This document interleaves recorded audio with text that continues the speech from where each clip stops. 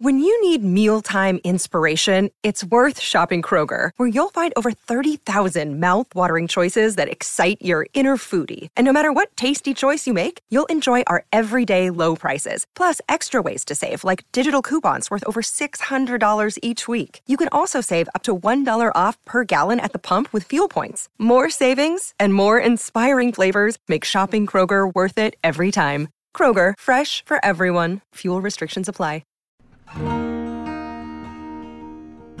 Welcome to another edition of Children of Song, the podcast that explores what it must have been like to grow up surrounded by music. For those of you who might be taking this journey with us for the first time, we're speaking with artists for whom making music is as natural as breathing. I'm Robert K. Orman, your host, and I'm joined by our producer, Brad Newman. Hey, Brad. Hey, Robert. Welcome back to Nashville, buddy. Oh, I love this town. And I tell you, I'm excited about today because, you know, we have a new group of artists we've never had on the show before. It's our first married couple. Can you believe that? Because country music just seems to be littered with them, but this is our first married couple. This is Thompson Square, who are one of the hottest duos on the scene right now. They are ready for a big comeback record, and we're going to hear all about it. Welcome, you guys. Thank you. Thank you very much. So let's start with Oklahoma. All right. How old were you when music came into your life? Oh, wow.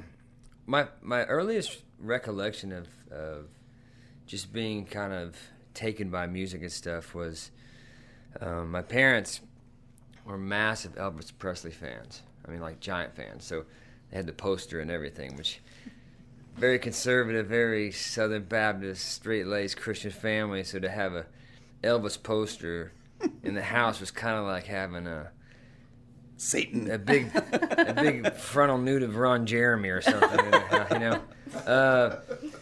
So you know, that was my first exposure was Elvis Presley on an 8-track. Uh-huh. Dad had an 8-track player in his truck, and it was Elvis Presley and Roger Miller, Freddie Fender. Loved Roger Miller. Olivia Newton-John, my dad. I think he just thought she was hot, but I remember he had Olivia Newton-John 8-track in his truck as well. So did you sing their songs, those artists' songs? The first song I could ever remember hearing was "Can't roller skate in a buffalo herd. Can't roller skate in a buffalo herd. Can't roller skate in a buffalo herd. But you can be happy if you mind too." Roger Miller. Yeah, you know, that was the first thing, because Dad would just die laughing when he heard these crazy lyrics, you know. And it wasn't until I moved to town and realized how it wasn't just funny, goofy songs. It was brilliant lyrics, you know. And an amazing singer. Right? Yeah. Really. Husbands and wives and all that stuff. Oh, yeah. How about you, Sean? Are you a little dinky town in Alabama? Yeah, it's barely on the map. Was there music in the house? Absolutely. My dad loved Merle Haggard and George Jones, all the male country acts. I didn't have a whole lot of female influences early on. It wasn't until I was a teenager that I experienced Reba and Shania and all the greats of the 90s, all the great women of the 90s. Did you sing as a kid? I did. You know, we have a recording, and actually on our first album, we put a little snippet of it on there, me and my dad singing when I was about 4 at the kitchen table, singing some hymns. And that moment was always a special moment for me. He was always sitting around the kitchen table with a banjo or a guitar or some sort of instrument, and he would take me to bluegrass festivals when I was a little bitty thing. And yeah, so it's always been a huge part of my life. What was behind your decision to make music your career and come to Nashville, Shauna? I think it was the first time that I saw Alabama in concert. Huh.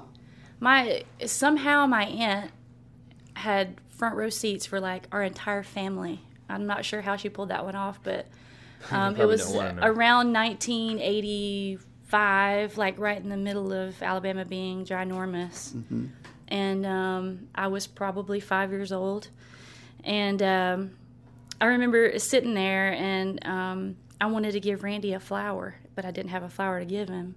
Randy Owen, the lead Randy singer. Owen, yeah. And my aunt was like, we'll do better than that. We'll go meet him after.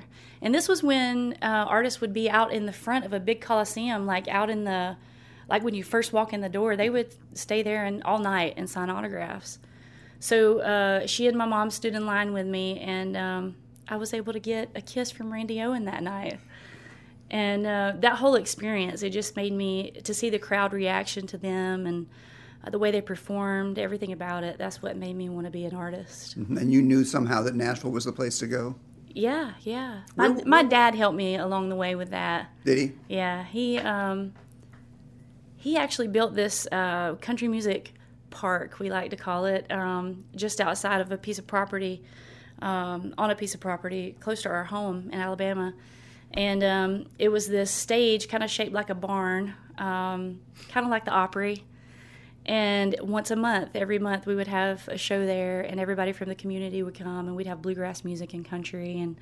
And he put a little cement dance floor out there so everybody could dance and have a good time. How fun. Oh, yeah, it was a blast. It was, everybody back home, it was like the thing to do once a month. You know, it was like the social event of the month. Because that was the only thing. That's right. That's right. Exactly. What would you sing back then? Any originals or covers? No, it was covers back then.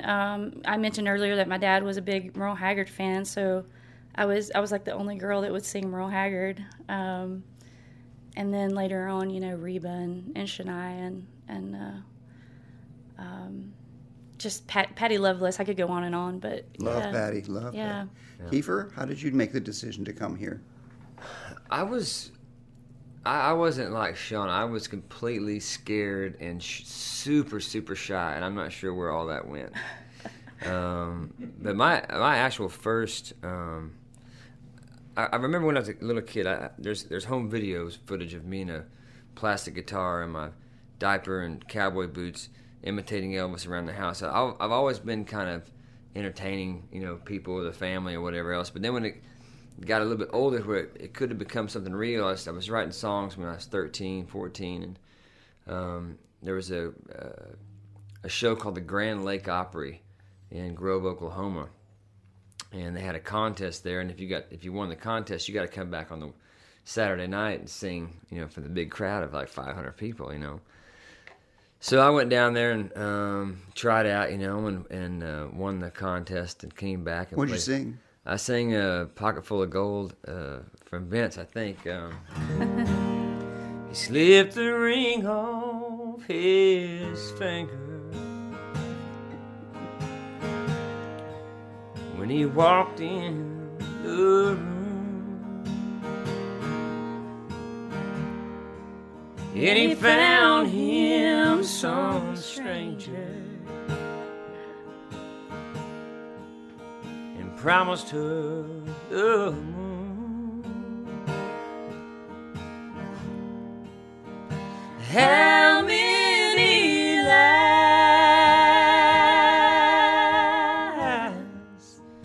you must have told? You think you're a rich man with your pocket full of gold. Talking about Patty Loveless, I think that's her singing harmony on that record. Yeah, I think is. so. Yeah. That song's so hard not to like blow your head off when you're singing that song. I find it so cool and prophetic that you moved to town at exactly the same time. It's pretty serendipitous, to say the least. It was weird, you know. As soon as it was the same week, wasn't it? Yeah, the same week. I went ahead and finished college before I moved, and because no one in my family had ever gone or graduated from college, so I wanted to get that out of the way. And after that contest, I was singing in a little Opry show in Fort Scott, Kansas, and I just got addicted. I mean, after that night, you know, hearing the applause, I just got hooked, you know, and I had to start focusing my attention to Nashville, you know. And as soon as I graduated college, literally, we packed up the U-Haul and behind my Blazer and took off. And I graduated high school and I was on my way. Yeah. Yeah, Shauna, I'm so blessed to have had super supportive parents that didn't force me to go to college. I guess they saw in me that I loved music so much that it wasn't going to do me any good to go to college. But they helped me move here, and my dad actually lived with me for a little while. Oh, did he? Mm-hmm. He would drive back and forth to Alabama. He being the big country fan, of course. Oh, yeah, and musician, you know. Oh, he was a musician too? Yes, he was, okay. yeah. Bass player. Yeah. So, a talent competition is how you two met. How did you find out about it, Shauna? Well, when you first moved to town, or back then, you tried to, make your way and find friends and figure out how to meet people, because I wasn't in college or going to school or anything. So I heard about these contests around town. There was one at the Nashville Palace over close to Opryland Hotel, and over at the Nashville Nightlife, which is also over there by the hotel. One was on Monday night and one was on Wednesday night, I think. I can't remember.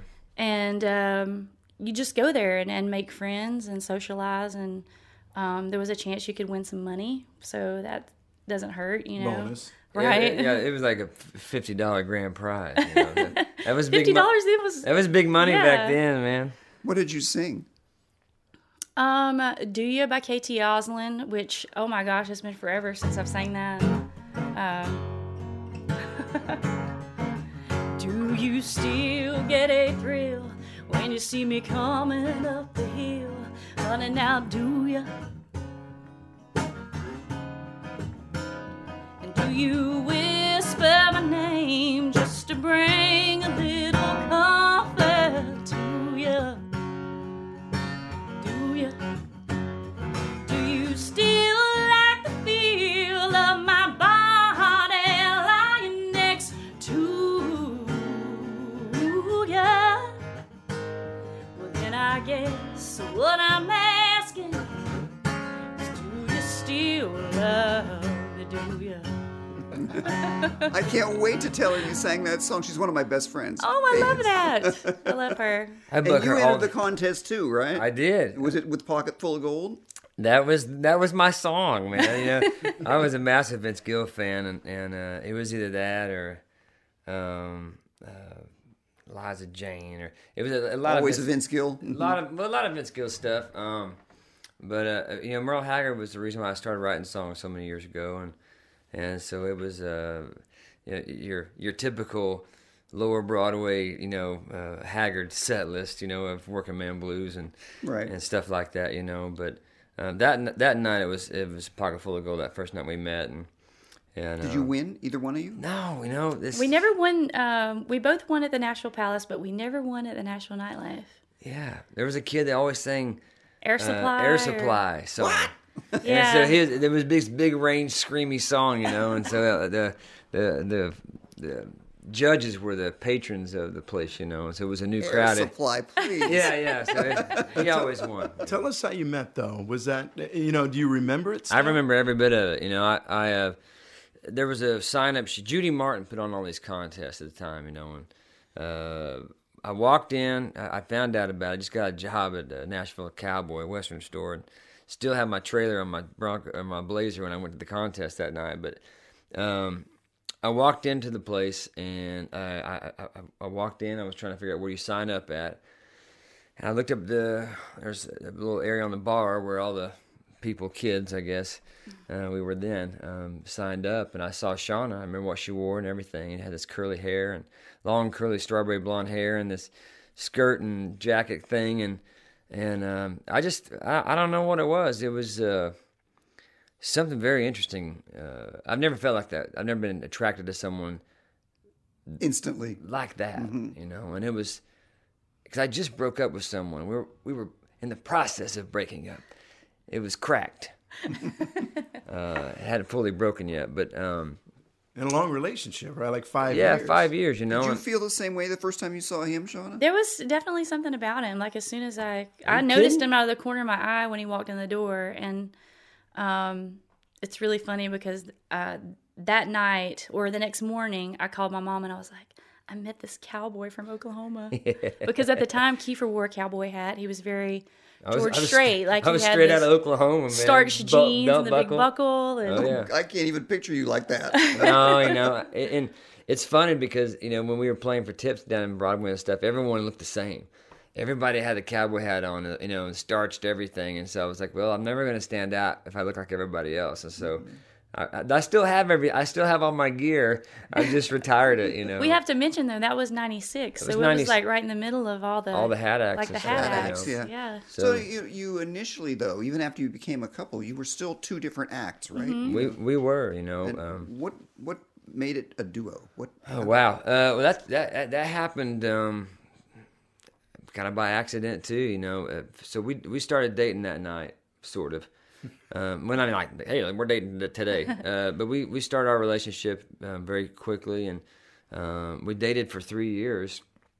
And in those 3 years, I'd started playing down on Broadway for tips and stuff, you know. And Shauna was doing her thing, and she would come down and sing with me. Well, a phenomenal giant songwriter, a friend of mine, Don Goodman, was in the crowd, and he was my first big writer that I wrote with, you know, in town. And he came out to see me play. Well, he was sitting out there, and I was doing my thing, and then Shauna got up and sang with me, and we got done, and he was like, "Listen, I love the way you sing, man. I really, really do. But when you and your wife sing together, that's unlike anything I've ever heard before. That's it. That's the thing. That's what you should do." And then another friend of ours that plays the drums for Dierks Bentley kind of said the same thing, you know. So we couldn't really see it because we were so close to it, I guess. Mm-hmm. And, it wasn't until Kiefer actually went out on the road as a side guy for an artist named Sarah Johns out on the George Strait tour, and he was gone for a little while. Which is the longest we've ever been away from each other. We didn't like being apart. Yeah, it was bad. So it was kind of out of necessity to be together. We wanted to be together all the time. We love hanging out and being together. And that's the thing, you know, we're best friends, and it's just a really odd situation to be this close and be with each other so much. I mean, it's literally that, you know, a week stretch at a time out there on that Strait tour playing guitar was the longest we've ever been apart in the 22 years we've been together. I mean, so it's every day, all day. It's a great thing. It's awesome. People ask us all the the time, "My gosh, how do you do it?" We don't have an answer for it. It just works. We're best friends. You know, and that's the big breakthrough hit, "Are You Gonna Kiss Me or Not," sounds like a courtship song. I mean, did it spring from that? I wish that we'd have written that one. And David Lee Murphy and Jim Collins wrote that. And oh, I thought that was yours. And that anytime we cut an outside song, we try to make sure it seems like something that we would have written, you know. And it does sound like it sounds like a courtship song. I told Jim and Dave, you know, if you want me to really take ownership of it, give me some ownership of it, you know. And we'll really take it home. But yeah, that song, you know, people kind of expect that when you have such a big song like that coming out, that's the first impression everybody gets. It's kind of like, okay, that's what color you are, you know. And so, which is good, you know. It's good and bad sometimes, but most of our stuff that we've written and recorded since then, especially with this new thing, has to do with love in some sort of way, you know, because people that come to our shows are getting engaged and married and re-engaged. And well, you're the real thing. You're crazy. A real happy married couple. I mean, it's like Right. everybody wants that, you know. Yeah. Yeah. So it gets nominated for 2 Grammys. "Are You Gonna Kiss Me or Not?" I'm going like, wait, this is easy. Yeah.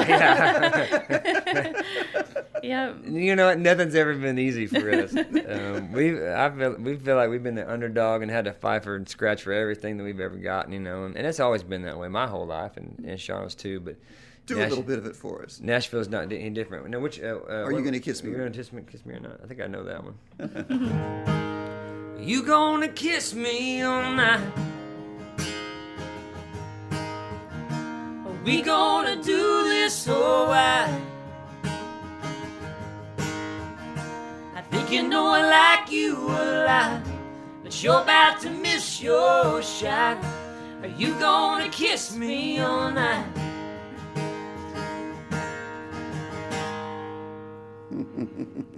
And then everything changes. Well, I think, you know, After that one. I think that when I think about you guys, this is the kind of songs I think about. I mean, you know, you are so the couple. You're the country. You're Mr. and Mrs. Country Music. I mean, it's like, you know, that's Can we coin that? Mr. and Mrs. Country Music. You know, we got to after.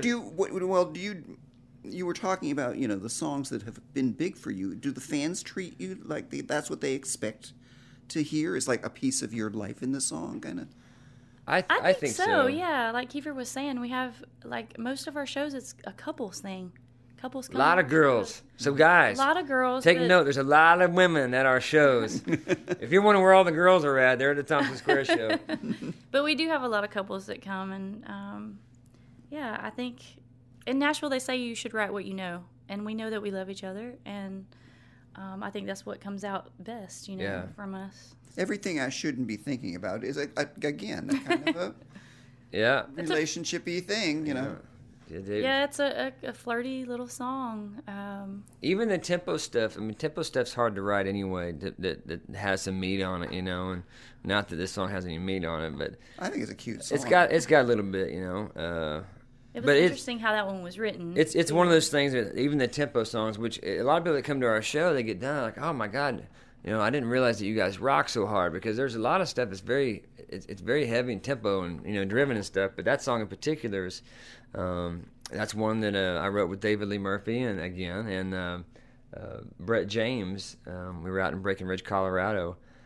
And it was one of those really... It's pretty out there, isn't it? Oh, man. Yeah, our agent's got a beautiful home there, and it was just one of those ditch-digging moments, when you have to go out there, and they put you up in this magnificent 6,000 square foot with the snow, ski slopes and all that, and we're in the hot tub 8 hours a day writing songs. Yeah, tough duty. Ah, God, man. Got to find a real job. But David Lee, we're trying to figure out what to write, and David goes, well, I got this. I can't talk as country as David Lee is. But he's like, I got this lick, and he's like... I was like, well, that's cool, man. That's a cool lick. Shauna was doing the unthinkable that day, though. She was something I'd never seen her do before. And she was in the kitchen. Cooking? She was cooking. Actually cooking. And so I was in awe of that. So it was hard to pay attention to the writing process when I'm trying to soak this image up, It's like seeing Sasquatch in the woods, You want to pay attention. Stop. And what were you making?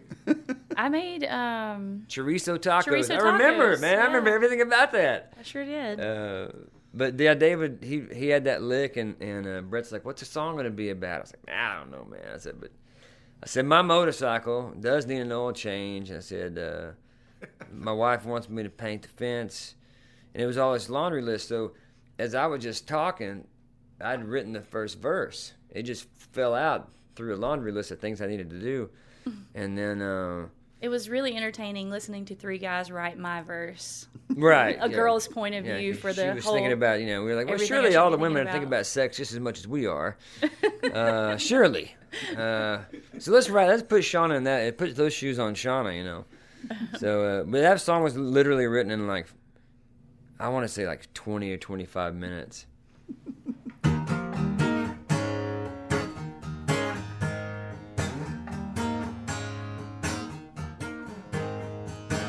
My motorcycle needs an oil change. Fence needs mending, house needs paint. I got a million things that need to be done, but baby, I can only focus on one. The way you're looking back at me right now, I'm thinking about everything I shouldn't be thinking about. You're playing with my mind, baby, ain't no doubt. I'm thinking about everything I shouldn't be thinking about. Yeah, everything I shouldn't be thinking about.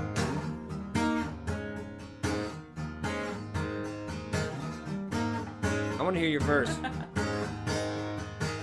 Baby, you've always had a one-track mind. Yep. So what you're saying ain't no surprise. What may come as a shock to you is that I'm having all those little thoughts too, yeah. The way you're looking back at me right now, I'm thinking about everything I shouldn't be thinking about. You're playing with my mind, baby, ain't no doubt. I'm thinking about everything I shouldn't be thinking about. You're listening to Children of Song. I'm Robert K. Orman, and I'm joined by my producer, Brad Newman, and today we're speaking with Thompson Square, which is Kiefer and Shauna Thompson. You guys are killing me. Thank you. You can really nail it just with your guitar and your voice. Thank you. Thank you.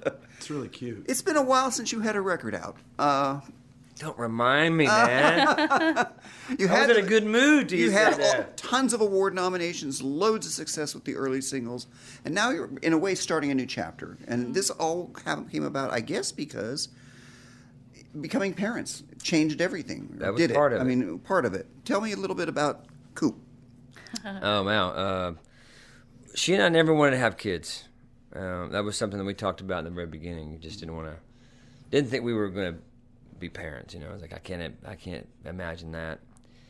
And so dating 3 years, married 3 years, switching from single artist to duo, things start happening, life changes, we're on a bullet train, and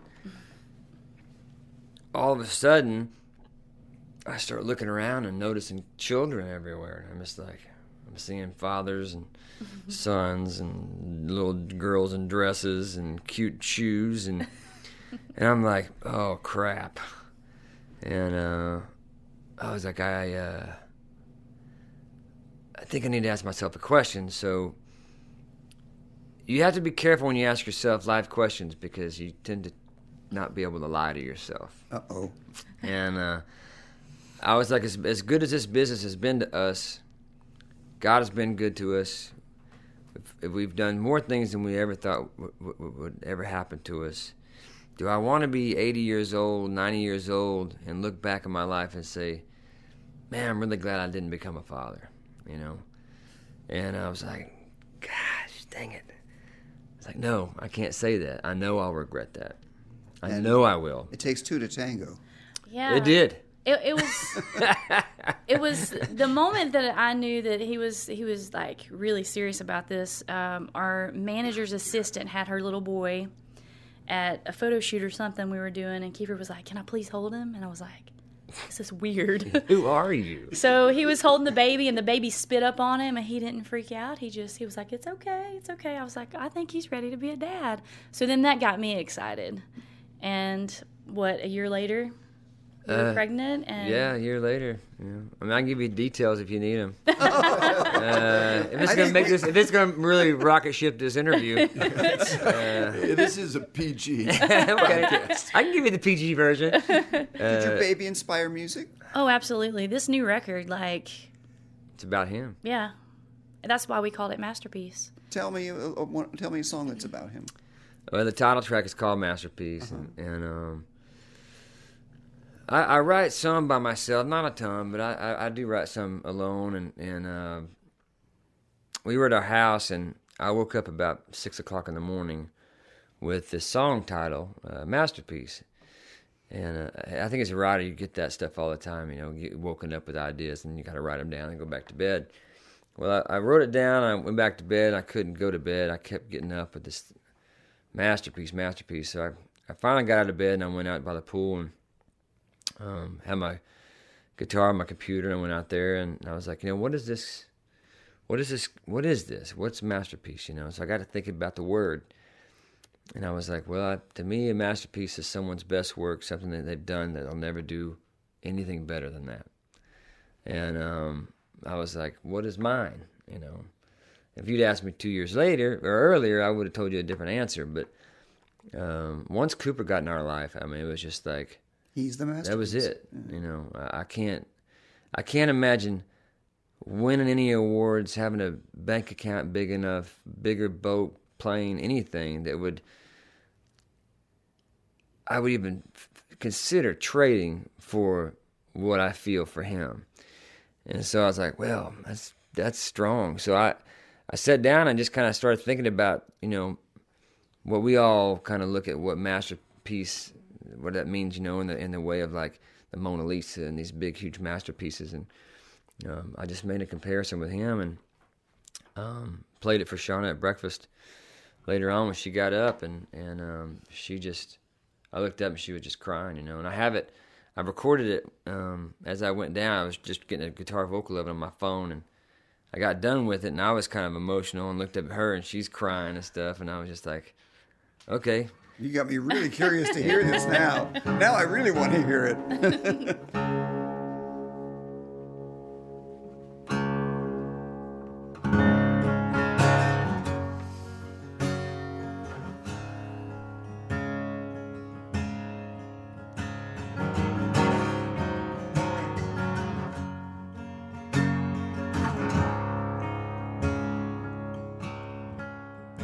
Some men spend a lifetime trying to somehow leave their mark, waiting and waiting, grand inspiration to spark, to leave behind something to remember, something everyone has heard of. Some people build it, some people paint it, and some people do it with love. Shakespeare sure knew how to write down the words that will live throughout time. And that Eiffel Tower is still standing. It's built to be one of a kind. Da Vinci's got his Mona Lisa. Beethoven's got his symphonies. But you're my masterpiece.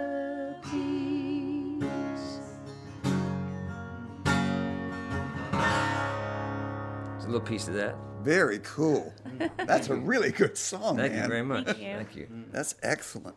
You know, you got free with this record too. You worked with a blank slate. You got great producers.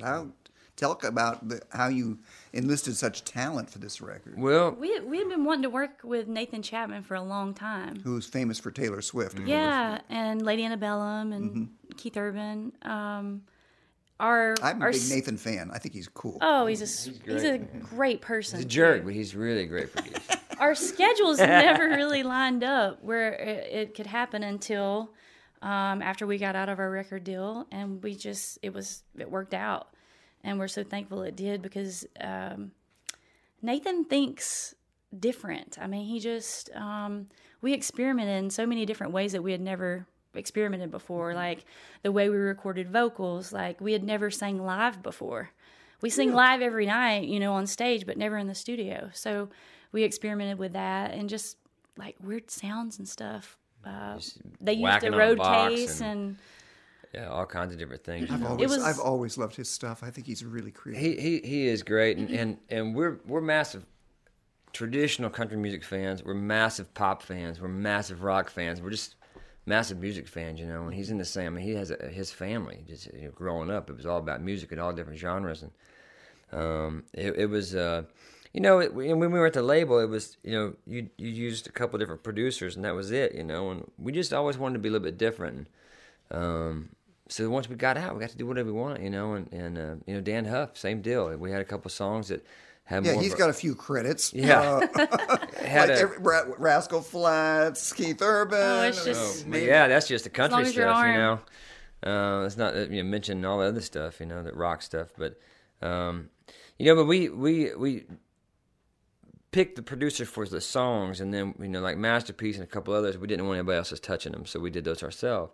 because they're so personal. But like with Nathan, he wanted to make sure that he loved the music before we just went, okay, let me just stroke you a check and let me take your money and I'll produce the records. He wanted to get in there, and so yeah, it wasn't like just a pay for work thing. It was like, we're gonna go into this, and if I love the songs, we'll do it. If I don't, we'll try to find the songs, and so it was a collaborative effort, and I've never. My hat's off to you. I mean, so fun for going out on your own and doing it with surrounding yourself with such talent. Yeah, that's that's a very cool thing to do. Thank you. Have you got a favorite on the record? That was it. It's I just played it. Yeah, There's a few though. it really is. What about one that Nathan worked on with you? Sure.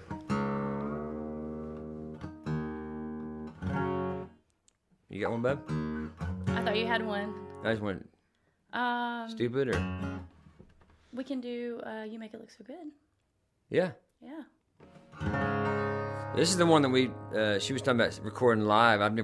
Like she said, we never did it, and we had two Shure mics butted up, SM7s butted up to each other with a little bit of bleed on the speaker, and we've sang so much together, so we know when the other one's going to do what, and so there was no comping, and we did it like 3 times, and it was There done. was no vocal booth. We were just out. This isn't on the new record though. You want to do this one? Yeah. This was a song that shot up the chart, and yeah, man, it finally tapped out at like 60. Man, we were really excited about this song. It died. It's one of our favorite songs. It died, but it was man, we loved it. What a great song. I like stretching out in my big old bed, putting both pillows underneath my head. TV blaring all night long, nothing but ESPN. Picking up my buddy on Sunday night, dollar beers till they turn off the light. Nobody checking in or up on me. Who you with, where you gonna be? But ooh, you make it look so good. Yeah, you got me wondering what it might be like, knowing every night who I'm waking up with on the other side of the bed.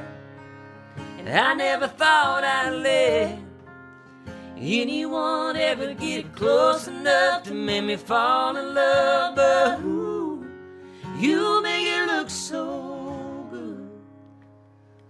That's one that we didn't write, but You are pitch perfect.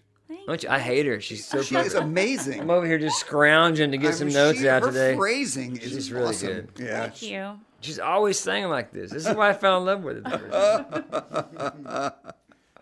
You do so well at this as an acoustic duo. Do you do a lot of shows like this, or do you still do the band a lot? As a matter of fact, Actually, last fall, Kiefer and I have always wanted to do an acoustic tour, and it just never worked out with our schedules. But last fall, we had a whole month open, and we were like begging WME, can we like get some dates and do an acoustic? WME being your booking agency. Yes, I'm sorry. And they filled a whole month of November up, and just theaters in the Northeast. we had so much fun. Like the most fun we've had probably ever. Yeah. Probably ever, just because it was just the two of us, the guitar, and small venues where you could like. Theaters are the best. Beautiful. I love theaters. Love it. So we did that, and it went over so well. We it's going over into this year. So And people are just, they keep buying the show. So half of our year this year is literally acoustic. Which is real good at it. Which is it's so fun. I mean, we're having a blast doing it. Do you take Cooper out with you? Everywhere we go, unless it's like a crazy California one-off show and back to town. Yeah, he goes with us everywhere. and I'm afraid we have probably a musician on our hands. Oh, yeah? We did a show for our military a couple of weeks ago, and we got to the venue and walked in, and he immediately started going, check, check, check. He knew we were there for sound check. He was turning knobs on amps and check, check, check, check. Oh, that's And- so cute. Yeah, Baby he loves doing the sound check. microphone. Yeah. That's And funny. at home, Kiefer's got amps everywhere in our little studio, and he's always going over and turning. He goes over and plays the drums a little bit, you know. I'm looking forward to this record, I'm telling you. Thank you. Well, the first 5 are out.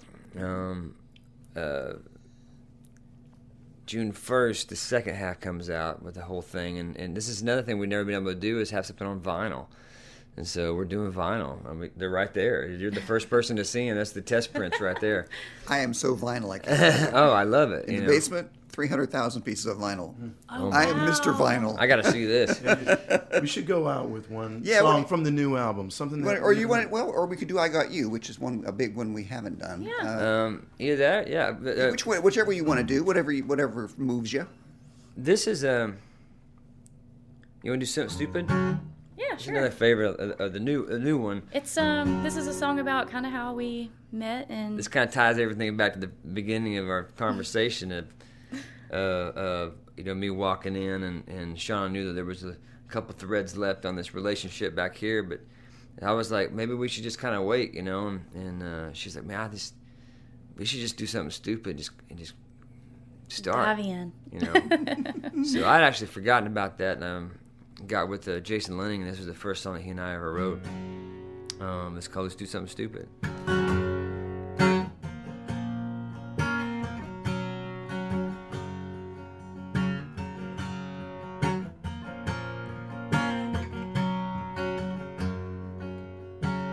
What if it only took one more drink to say what we wanted to say?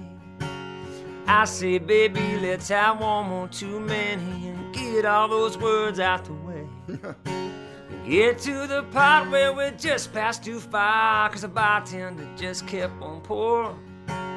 It might be wrong, but it might be right. Guess we'll find out in the morning. Let's do something stupid. Let's do something stupid.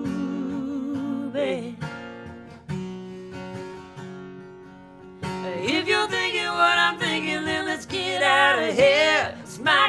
a good bad idea. Let's do something stupid. Let's do something stupid. Let's do something stupid.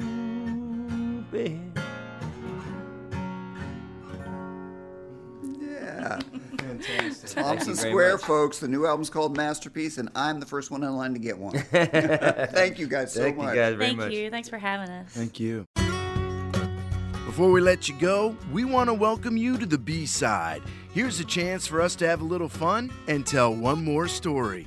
As these two lovebirds were packing up, we thought we'd ask what was the most unexpected thing that happens at their concerts. It's something you'd never expect. So you think at a Thompson Square show, being love is in the air and all this stuff, that you wouldn't have a whole lot of fights breaking out. No.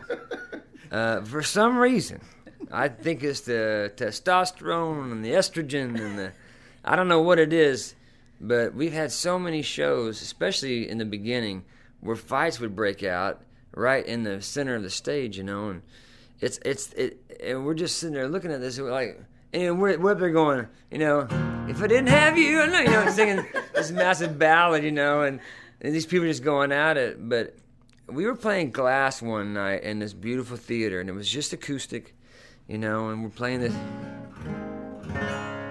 And this dude comes up to the stage, crawls onto the stage, turns around, faces the crowd, and just flips everybody off with both fingers. Apropos of what? I don't know, There's like this big note in it, and I had just hit the big note. So I was like really into it with my eyes closed. And I open my eyes, and I'm like, what is happening right now? Because this guy, he's literally Jethro's over there just winging it, And we get him off the stage and stuff, and I'm just like, I don't know what it is, man. I guess he was pretty intoxicated. So. Yeah, we have a lot of... I guess. That's another odd thing at a Thompson Square show. You wouldn't expect people to get that intoxicated. Well, it's a message of love. I guess if you're not in love, it could tend the other way, right? I guess so. He was definitely coming off something bad, Maybe they just broke up and he was flipping her off. I don't know. So. Maybe it was his... But it's really hard. I love when that stuff happens because it gives me a platform to make a joke, have a story, whatever else. And so when that stuff happens on stage, it's like gold. So it's not nothing. It's not, if it's getting low or there's a boring part of the show or whatever, it just gives you material, And I'm just like... And so I'm dying. Our fans too, afterwards, on our Twitter feed, it was like, "Oh my gosh, the guy!" It was crazy. They wanted to talk about it. I live for that stuff. Next week, we'll head back to Broadway and the master of ceremonies himself. That's right, Joel Grade joins us in our New York studios with the former New York Times critic Charles Isherwood. It's an interesting look back at the Tony and Academy Award winner's incredible career. Only on Children of Song, the podcast everyone's talking about. Till next time, I'm Brad Newman. Thanks for listening.